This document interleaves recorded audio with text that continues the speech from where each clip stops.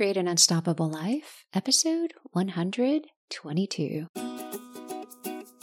Create an Unstoppable Life is all about mindset for the high achiever to help you build a life of fulfillment and freedom. I'm your host, Dina George, MD, a mindset and marketing coach and a family medicine physician. It's an honor to spend time with you today. Welcome back. Let's start with announcements. The Authenticity, Courage, and Empowerment Conference for Women Physicians. It officially opens for registration November 1st. Can you believe it? It's just a few days away. It seems like I've been talking about the conference forever. And now registration is opening. It's really a small conference, only 110 tickets available. And I'd love to welcome you to this place where you can renew your life, renew your career, have tons of support around you. April 28th through May 1st, 2022, San Antonio, Texas is where we're going to be. And the link to register, AuthenticPhysicians.com. It's that simple, AuthenticPhysicians.com. Next, want to become more clear in your business with your marketing, your messaging, your mindset? Join me for Next Steps. It's a tiny group coaching program that will create extraordinary results. And it's intentionally tiny. There are 5 participants will be in part of this program to create a meaningful experience that grows your business, grows your life. The link to find out more is in the show description. Finally, this week's business feature is Virtual Aide de Camp. You can't do it all as an entrepreneur or a small business owner. There are too many details and things to follow up on that make or break a business. Virtual Aide de Camp is here to help, providing virtual assistance for your short-term or long-term needs. Craig will help you get more organized, streamlined, and updated, all so that you can focus on creating and delivering the work that inspires you.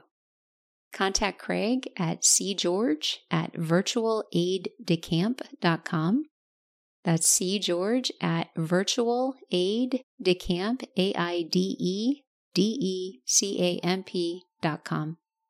Today's episode is with Justin Harvey, a financial planner and the founder of APM Wealth. He's an amazing person. He's kind, he's caring, he's generous with his thoughts. He's delicate in helping physicians maneuver what can be a minefield of emotions when it comes to finances. And he's generously donated his time today to talk about preparing for winter financially. I hope you enjoy this episode as much as I did, and I look forward to seeing you next time. Ciao. Justin, it is so great that you're here today. Thank you for being here. Dina, I'm very pleased to be joining you. This is an honor knowing the caliber of the thoughts that you frequently share with your audience. I'm hopeful that this will be helpful for you. So Justin has agreed to come on for an off-the-cuff conversation around the concept of preparing financially for winter, because winter is coming at some point for all of us. Could you introduce yourself, and then we'll go in any direction that you want to go? Yeah. So my name is Justin Harvey. I'm a financial planner. I have a niche practice working with physicians in the specialties of anesthesiology and pain management. You might scratch your head and say, Justin, that is weirdly specific. What the heck is going on with that? My wife is an anesthesiologist out here in Portland, Oregon, to which I have recently relocated. And we are really enjoying being in the Pacific Northwest. I've spent my entire life in the Northeast, in Philly and Pittsburgh, which is admittedly more mid-Atlantic, I suppose. And I spend a lot of my days and my hours trying to help physicians proactively solve all of the challenges that come with the physician lifestyle. As I know, Dina, you're intimately acquainted with those, and I am too, having married it. Being familiar with the specialty of anesthesiology and watching my wife go through training and getting to understand a little bit of the unique challenges faced by that specialty and its cousin, pain management, that was what caused me to want to do this very specialty specific approach to my work. But there's a lot of things that I do for clients that are, I would say, broadly applicable. And so anybody in this audience hopefully will find some nuggets to glean from the conversation about how do we prepare for the winter, not only in terms of the calendar year winter, but times of prolonged, scarcity or stock market challenges. Or, I remember, Dina, when you posed this question to me, preparing for winter, the thing that it triggered in my brain, I don't know why, but back in February, I think it was, of 2020, I was listening to the Joe Rogan podcast. Perhaps you're familiar with that. He was having a physician from the University of Minnesota, whose name escapes me. He was an immunologist there talking about coronavirus, this new thing that was just starting to hit the news. And he was warning, like, this is not a storm. This is like a winter. This is a winter that lies ahead. And that was when I was not really paying attention to what COVID was at the time, and my anxiety started ratcheting up. But it's interesting to see the prolonged challenges that we faced as a society and in all kinds of different ways that are unanticipated. And I think there's financial corollaries there. Obviously, there's the short-term, the weekend blizzard, so to speak, that you can sort of endure. But there's also these longer-term, a seasonal challenge or headwind that you can face. And that's definitely true in your career and in your money and investing. And I'm looking forward to unpacking this topic with you today. As a side note, I love the fact that the community that we function in is pretty small, that you're good friends with Coben. Coben was on the show not so long ago. We did a shout out to you too on that episode. So financially, just looking at the stock markets and the climbs and the climbs and the climbs and the returns, and then hearing things in the media that suggest corporations are making big changes in terms of how they practice and where they're putting money, suggests that winter is coming. And we hear it a lot. Oh, prepare. But it really seems like it's coming. And so what I wonder is, for those of us who are not directly linked into the financial industry, where are we at? What do we do?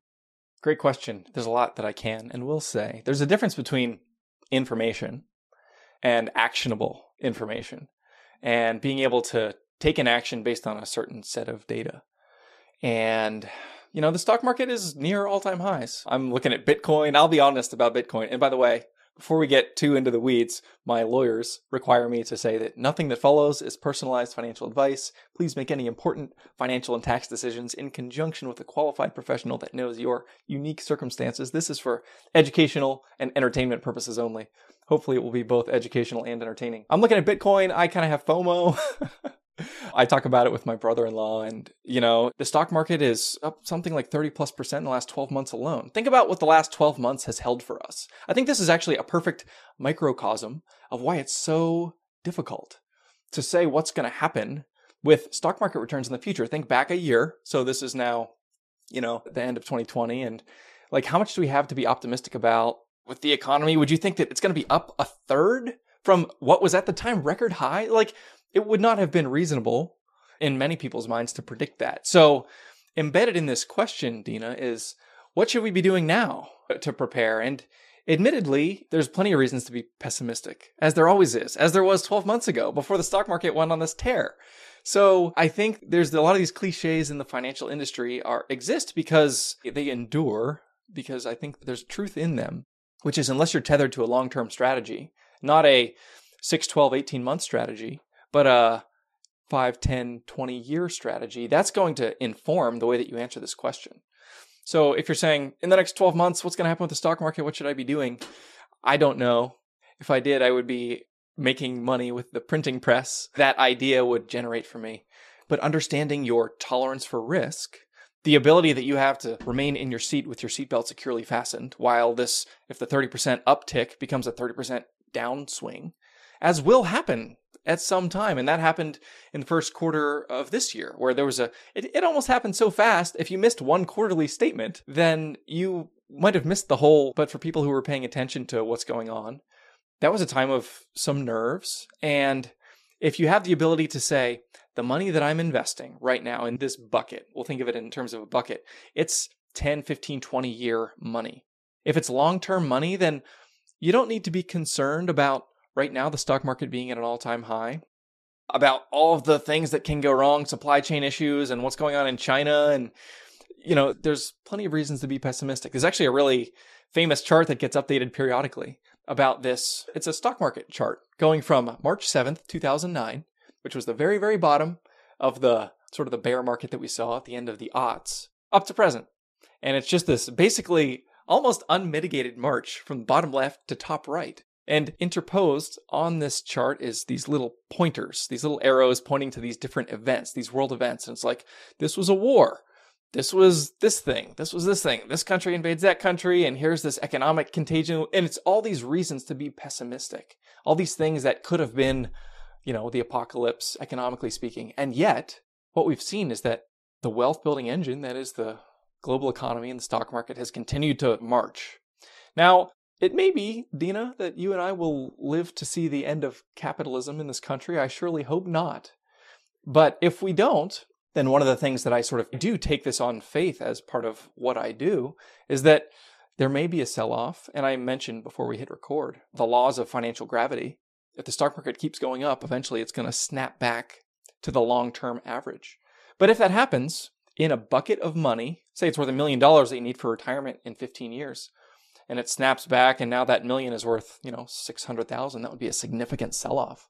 If you don't need it for 15 more years, you just rebalance, you stick to the plan. You say, if I'm a 90-10 stocks to bonds investor, I have a certain risk tolerance. That's a pretty aggressive allocation. If that's how I feel, that I can remain in my seat with my seatbelt securely fastened with that type of mix, and it goes from $1 million to 600,000, yeah, that's certainly unsettling, but it just means you rebalance. That 90-10 is the ratios are going to get a little bit off when the stock market sells off, and you just return your portfolio to that same 90-10, and then you wait the 14 more years that you're still waiting until that time horizon arrives, and maybe make strategic level tweaks along the way. But there's no world in which a wholesale abandonment of a long-term strategy, i.e. going from 90-10 to, oh my gosh, let's go half in cash, to let's do something drastic, let's go a third into Bitcoin. Like, none of that is a good idea because it's not tied to a long-term strategy. You're just guessing now. And if we look at that chart that I described and we were guessing along the way, there's a million reasons to sell, a million reasons to go 100% cash all along the way. And you would have missed out on this several 100% run up that we've seen. You make a really important point, which is step one, get honest with yourself. Get honest with yourself. What you said is with your risk tolerance, but it also sounds like get honest with yourself with where your finances are at.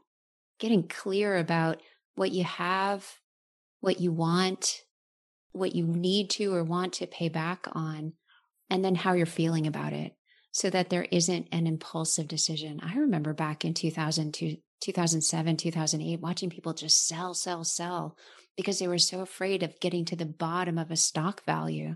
So what was $25, they were selling at $6 and feeling grateful for it because they were scared. Yeah, fear is a powerful motivator. It's designed to, evolutionarily speaking, it's the fight or flight reflex. It's good to keep you alive when you're, the bushes rustle on the side of the path for sort of our ancestors to keep you in survival mode, but it's a very poor mechanism when it comes to navigating financial markets. It makes you do exactly what you just described, and the outcomes are not good. Not good. I mean, they're good for somebody who's buying it at that and willing to stay in it for the long term and watch it go back up. I talk with people a lot about health. So just putting this in the health perspective, they're like, what do I need to do about my health? Do I need to take this rare known enzyme or rare known herb? And I'm like, no, you just need to take stock of where your health is at. Are you smoking? Are you moving? What goes in your mouth? What are you taking in for nutrition? Because chances are there's really big things before getting to those micro things that may or may not help their health. There's absolutely a financial corollary to that, which is control the controllables. What the stock market gives you in terms of return, that is something 100% outside your control. The amount of money you're saving, the amount of money you're spending, doing some tax intelligent savings along the way, those are things within your control. Like, do those. And then as much as possible, and this is easier said than done, but you got to export the stress of the rest of it because it's 100% outside your control. So I mentioned step one, get honest with yourself, where your accounts are at, what you owe, what's income, what you're investing, how much you're investing, what your long-term goals are. What else would you add to that? Just kind of that step one, getting started. Yeah, great question. One of the things that I love to do is to have a conversation, if it's with that individual or if it's a married couple with the two married partners who have some values, some priorities, some more qualitative considerations, facets to their financial well-being. And for them, success doesn't look like dying with the most money. it looks like something very different, and it looks like living their richest life every day. Because at the end of the day, all you have is today, and they want all of those todays strung together to be the kind of life that they want. So a lot of what I do is excavating, identifying, defining those values, those priorities, and trying to bring life to them, give them corners and edges so we can understand what is it that we're working with, and how do we deploy your economic resources in this instance, or other resources that you have, to support those things that my clients say are the most important things to them. Because, dying with $5 million, you're still dead at the end of that, or 10, or whatever your number is. But living a rich life doesn't necessarily have anything to do with net worth. It's how you're spending your time and your money and your relationships and the substance of your days. It's good financial planning, I would say, is inextricably linked with that type of experience. So those questions are all very important to ask. What I really appreciate about you is that you incorporate that, whatever that priority is. If it's a boat for the family, then that's part of the saving strategy, is to have that, to afford that, to pay for that, to feel good about that. Yes. In addition, and not only that, but like what the boat represents, like it's never just the boat. It's like, I want to spend time with the people that I love, or I want to have some solitude so I can get some space for my brain to explore my own humanity. I think that's the good stuff. That's my favorite part of my job, is when I can help people actualize those dreams. Yeah. To just imagine that it can be them. Like, you really can have this. Yeah. You really can save for, plan for whatever it is that you want. So if that's the case, what do you think it might be? So many of us don't allow ourselves to want. Like, if we don't know how to get it or how to pay for it, we can't want it. It's too big. Yeah. And as these values and priorities come to the fore, what I also find is that there's more than one way to get to the desired destination. And maybe it's a boat, but maybe it's, renting a cabin every 6 months, and it doesn't have a $75,000 price tag. Maybe it's creating the time and the space rather than just the financial. And it can be both, and it usually is both. But thinking holistically about your life and the ways to achieve the desired end is where it gets fun, and you can be creative and think outside the box a little bit, which I love to do. I know as a kid, just growing up, what I saw, or at least what I remember now, is people that put their time in, put their money away, and at some point they could enjoy their life when they retired. And that may or may not have been true. Like, maybe they made it to retirement and maybe they were able to enjoy their life at that point. It doesn't have to be that way, though, huh? It ought not. Frankly, I think the financial industry has been selling what I would just call it, that's a lie. Selling that lie because it's the way that the financial industry maximizes their profitability. And I think there's a lot of good people in finance, and I hope that in some way I'm one of those. But there's a lot of perverse incentive, which is financial institutions want to take as much of your money as possible, hold it for as long as possible, and dribble it back to you so they can continue to earn as much fees as possible on that money. And I think what you just described, which is the myth of retirement, where you can start living someday, but today's not that day, and smack your knuckles at the ruler if you try to get your hands on your own money. I think it's a broken paradigm, I would say. What do you think is the next step? So somebody has sat down, they've gotten honest with where they're at, they're partnering with their partner, they're thinking bigger about their lives. What follows? That's a great question. It's so much more than finance, but it's not less than finance. So I think you put everything on the table, how you spend your time and your money, and if you look at your calendar, if you maybe put on like the third party goggles and say, like, I'm looking at, Dr. Dina George's calendar, and I don't know her. I'm just going to try to guess what she's about, what's important to her based on what I see in her, calendar.google.com. And then what would that person think? This is one way to approach this question. And then you can reverse engineer the right answer. If you kind of take that approach and you're like, oh, this doesn't tell me what I want it to tell me, you can begin to make space for what we would call the big rocks. There's that analogy of the jar and the big rocks and then the gravel and the sand and all that. So I think that's one sort of action item. This is something that it does require intentionality. There's a lot of good resources out there. I can't remember if we mentioned the last time we spoke. Something that I really like is this method of what I call life planning. It's known in my corner of the world as life planning, which is the qualitative side of financial planning. A lot of this stuff that I'm talking about around priorities, values, vision, there's a few people in my field that have pioneered this movement. And I think you can just Google financial life planning. There's a lot of great resources. There's great books. There's a guy named George Kinder who's done a lot of good work, and a few others. I have probably a few books here on my shelf if I kind of parse through them. But I think having something like that to go through with your partner, it will give you a framework into which you can then make decisions. So it does impact your investment. It does impact your time. It impacts saving for tomorrow and balancing that with spending today, and also balancing it with generosity and balancing it with other goals. So there is necessarily action that follows the vision. That's something that sometimes people can do by themselves.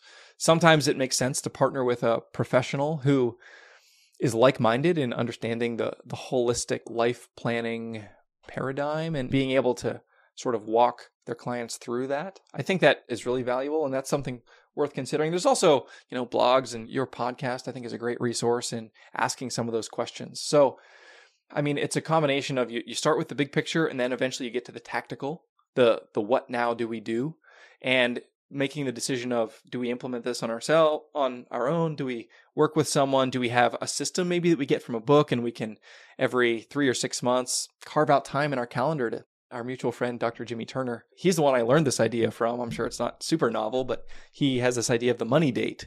You go out on a date with your significant other and talk about the vision, priorities that you have, and how your money is expressing that or not. And then having a touch point, a check-in periodically every 3 or 6 months or more frequently if you want, to assess how you're doing based on the vision that you share. Again, it can be an intense process, and it can take some... I don't presume that anyone could do that themselves. And frankly, as a professional, I don't think I am really even equipped to do that with my wife, just because of the inherent challenges that we just don't see our own blind spots, even when you know the right answer. It's definitely true in finance. And I think physicians have their own version of that same challenge. I've heard that you shouldn't practice medicine on yourself. It's funny that you bring that up, because I got asked just recently, is it hard for you to not be your own doctor or not be the doctor for your husband or your son? I was like, no way. I only want one job, either the job of being me, the job of being wife, the job of being mom. That's it. I totally agree. And that's why I'm reticent to, especially with family members. The tools that you shared were a lot of fun for Craig and I, because you walked us through the process of using the tool, sharing the tool, and then kind of bringing together our own unique viewpoints and our own strengths and our own challenges, and then going forward cohesively. I think that's the value of working with somebody else. Absolutely. And that's a perfect example of whenever those things are clicking, whenever you feel in sync with your partner and like you're living into the life that you've defined that you want, that makes life feel amazing. Even when you're going through the tough stuff, the difficulties and the challenges, and it doesn't matter what your net worth is really at that point, as long as you have sort of as long as you're meeting your own basic needs. So I totally agree. So communication and consistency, that's kind of the summary of what I hear you saying. Yes, I think so. And then having a way to, I think, implement where the rubber meets the road, like are the tasks that you're setting out for yourself to do the thing that you purpose to do, is that getting accomplished in some way? I think that just interacting with humans and being human and having a very human brain, I think most of us don't realize that someday the planning for it starts today. So if I want a family foundation, quote unquote, someday, I start planning for it, working towards it, visualizing it, and saving towards it today, regardless of the amount of resources that I have right now. What are your thoughts? Absolutely. It's like, I think the proverb, the best time to plant an oak tree is 100 years ago. The second best time is today. And today is, like I said, it's all we have. And I think there's this quote in preparing for this podcast. It's meant a lot to me. It's come up on another podcast that I listen to, the Tim Ferriss Show. I can't remember if we've talked about him. I think maybe we have different ideas, but it's one that I enjoy. And there's this quote that he's mentioned a few times that I really have sort of latched onto. It's, routine in an intelligent man is a sign of ambition. And it's this idea of the value of consistency over time, moving towards whatever the goal is or the vision that you dream of. And I think having a system and having that consistency and being able to continue to put one foot in front of the other, the Family Foundation is a great example. That's not the kind of thing that just happens. It's the product of developing a vision and moving towards a goal. And probably, unless you're like third generation, old money or something like that, continuing to push towards that future that you envision. And unless you have that consistency, it's unlikely that dream will come to fruition, I think. That's the way that I process that. And that's what I believe to be true about these circumstances. So whenever I think, and it's funny, there's this tension that I sense in my own life. I love to press into like self-improvement and like learning how to be the best me, and even surrounding myself with lots of resources and like reading the books and listening to the podcasts. But I find that sometimes that can be a distraction from actually doing the work of cultivating the habits of consistency. I'm curious if you've bumped into this, but I was just thinking about this today. I wonder for myself, I kind of distract myself from the moving towards the goals that I envision because I'm so surrounded by, I guess, the content around optimization and around achievement. I don't just do for example, one of the methods espoused by a number of people that I respect is called morning pages. This is something that I do occasionally right now, which is sit down every day and write 3 long form pages. It's like a brain dump. Yeah. It's this way to clarify your mind. And some people use it as like a prayer or meditation or organization or writing. It's totally open-ended, but I found this to be incredibly helpful. I've only done it not nearly as much as I want to, but I've come across it in these podcasts that I listen to like a lot more than I've actually done it. So I sense this tension between what I aspire to and the desire for routine and consistency, what I'm practically able to shoehorn into my somewhat hectic life, I guess. Is that something that you've experienced at all? So I totally think that's part of the human experience, especially with high achievers, is we get into this cycle that we want to learn more and learn more. And it's easier to learn more than it is to implement and stay consistent with it. I'm such a big believer in having accountability, whether it's someone that you pay as like a coach or an advisor, or just a friend or a group of people who provide that check-in, that checkpoint, that requirement for you to answer for your time. It's just the best. Right. And it's simplifying the process. I kind of think of hiring people to help as like those people in curling. Do you know that game curling? Or not the game? Yes. The Oh, sport? yes. Oh, yes. No, they're sweeping to help that, whatever it's called, either go faster or go slower or go in a certain direction. That there's people in front of us that are guiding the way and help paving the way so that it goes as smooth as possible. Our conversation, we started out by saying preparing for winter, and all of this is irregardless of what season we're in. We could be in a season of growth or boom, and these are still the important considerations. And I think what I hear most is don't panic. No matter where we're at financially, don't panic, because that's one of the worst things we can do. What are your thoughts? I would say the times of, if we think about the seasonality of winter as the time of like hibernation or scarcity, those are the times when there's a lack of abundance. That's actually when the routine, when the consistency, that's when it like really has the highest yield.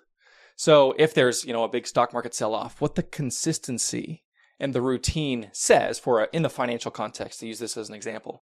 This is a stock market sell-off, you lose a bunch of money. The strategy says the dispassionate approach to this is you rebalance your portfolio, you don't do anything crazy, you make sure you go back to your target allocation, and you continue to sit on your hands and don't do anything dumb.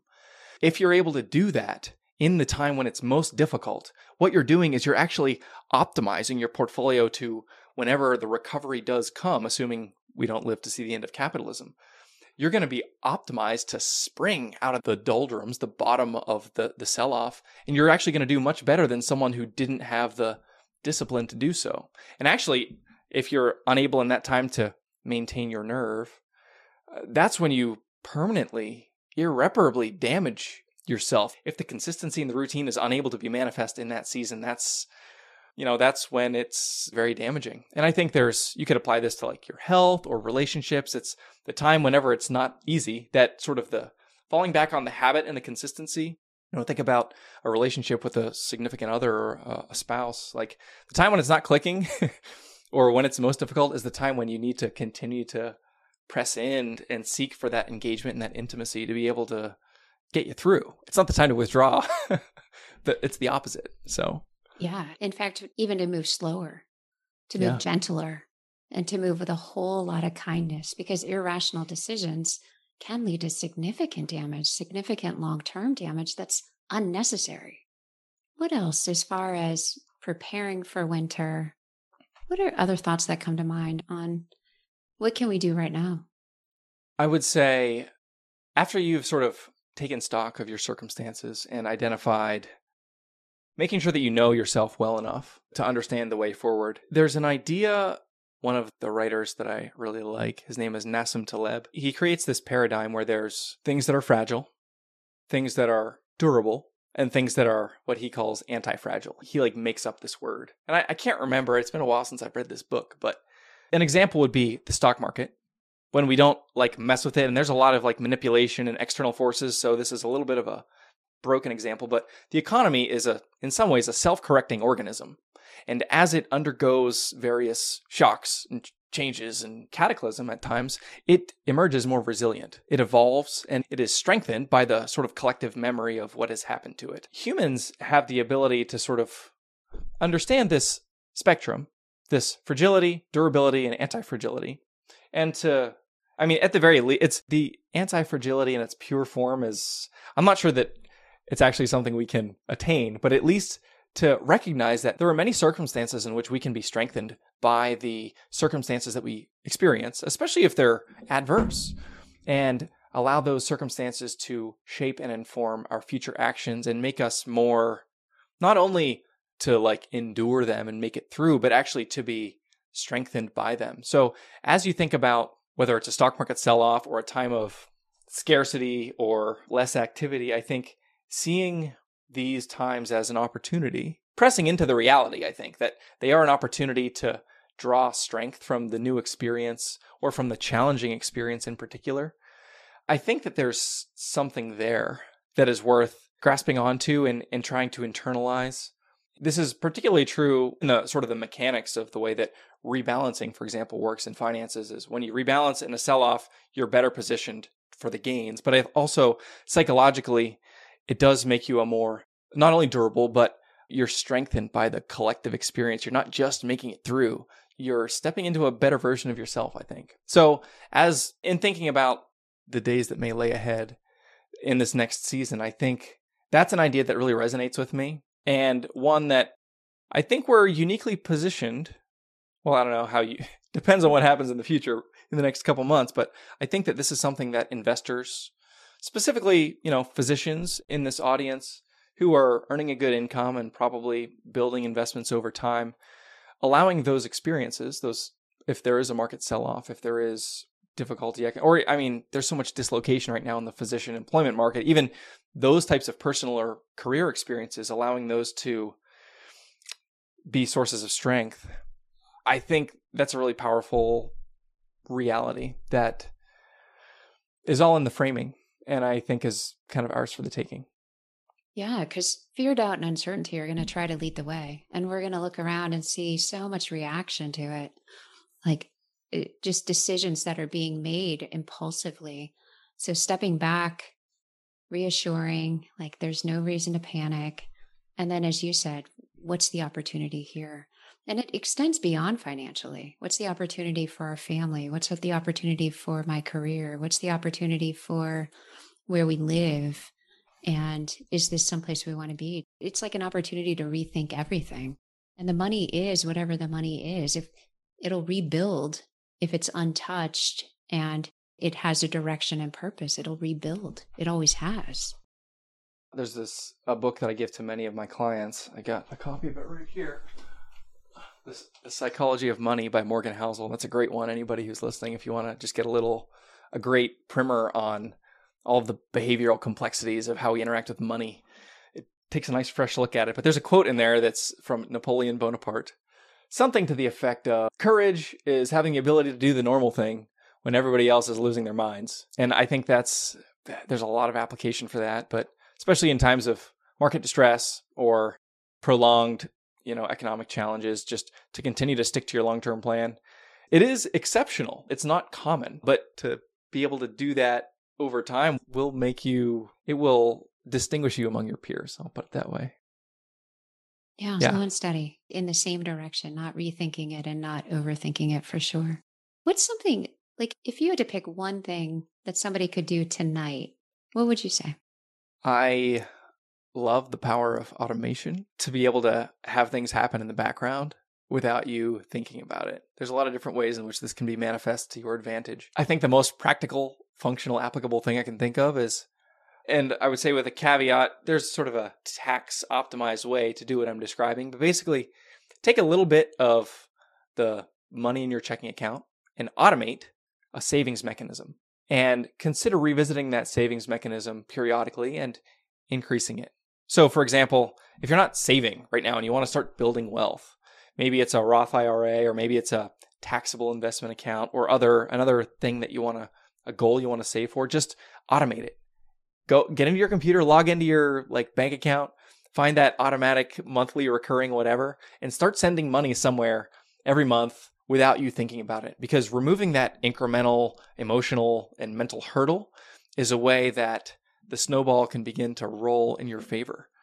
And without that automation, if it's a matter of making an affirmative decision and taking an action on a recurring basis, it's possible, but it requires so much more work.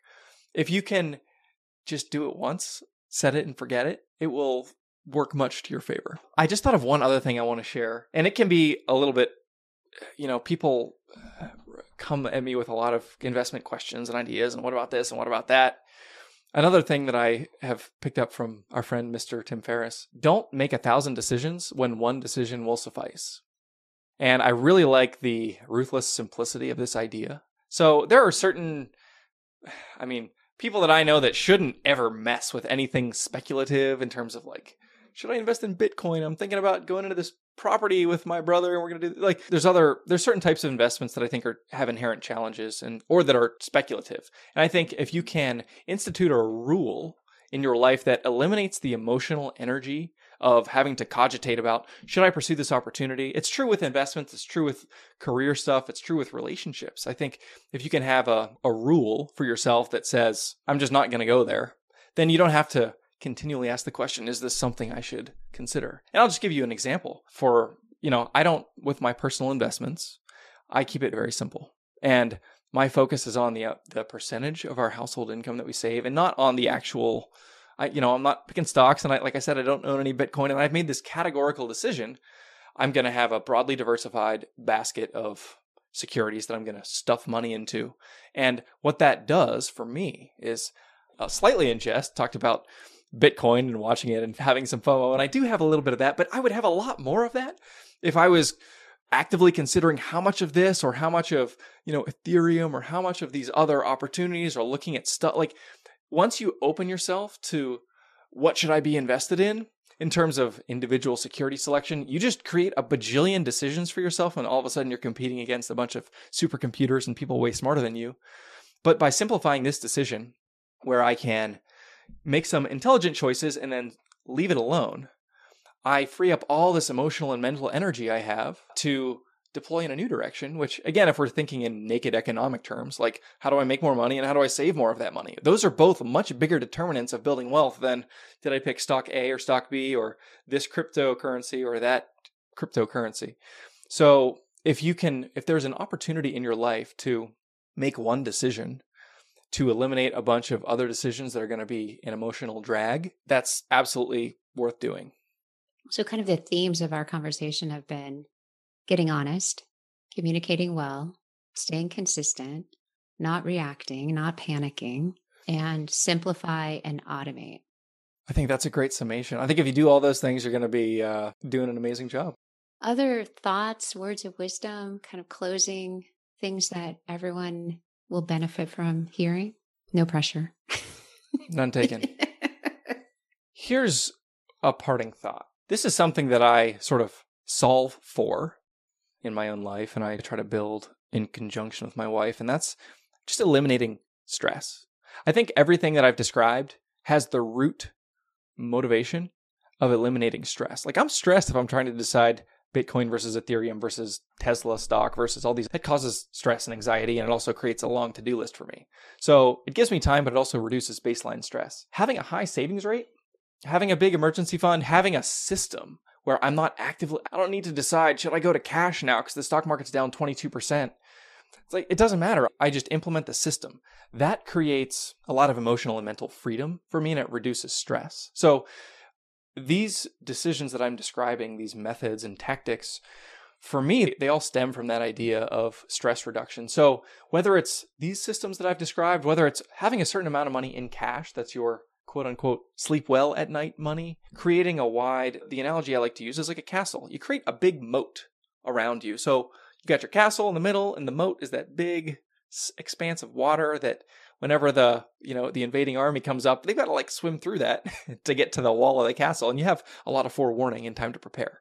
If you've got a big cash balance on hand to be able to meet those emergencies, or if you're well insured, or if you have income coming from a number of different sources, these are all sort of different expressions economically of a moat. So, and again, the benefit of the moat, the benefit of having income from 3 different sources, from having, I own a business from which I derive income. I do consulting, and I do rental real estate, and I do these other things. I talk a lot about the money, but at the root of that, it reduces stress, because if any one of those shuts off, I got 3 others.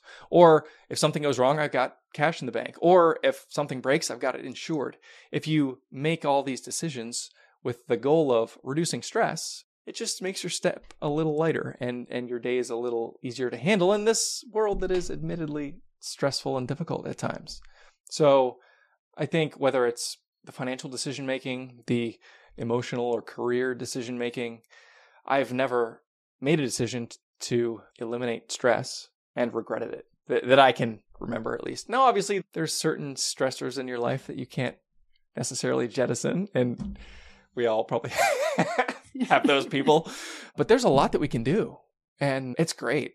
The more of that you can do, things just improve mightily. So yeah, it's really creating our own freedom and our own fulfillment.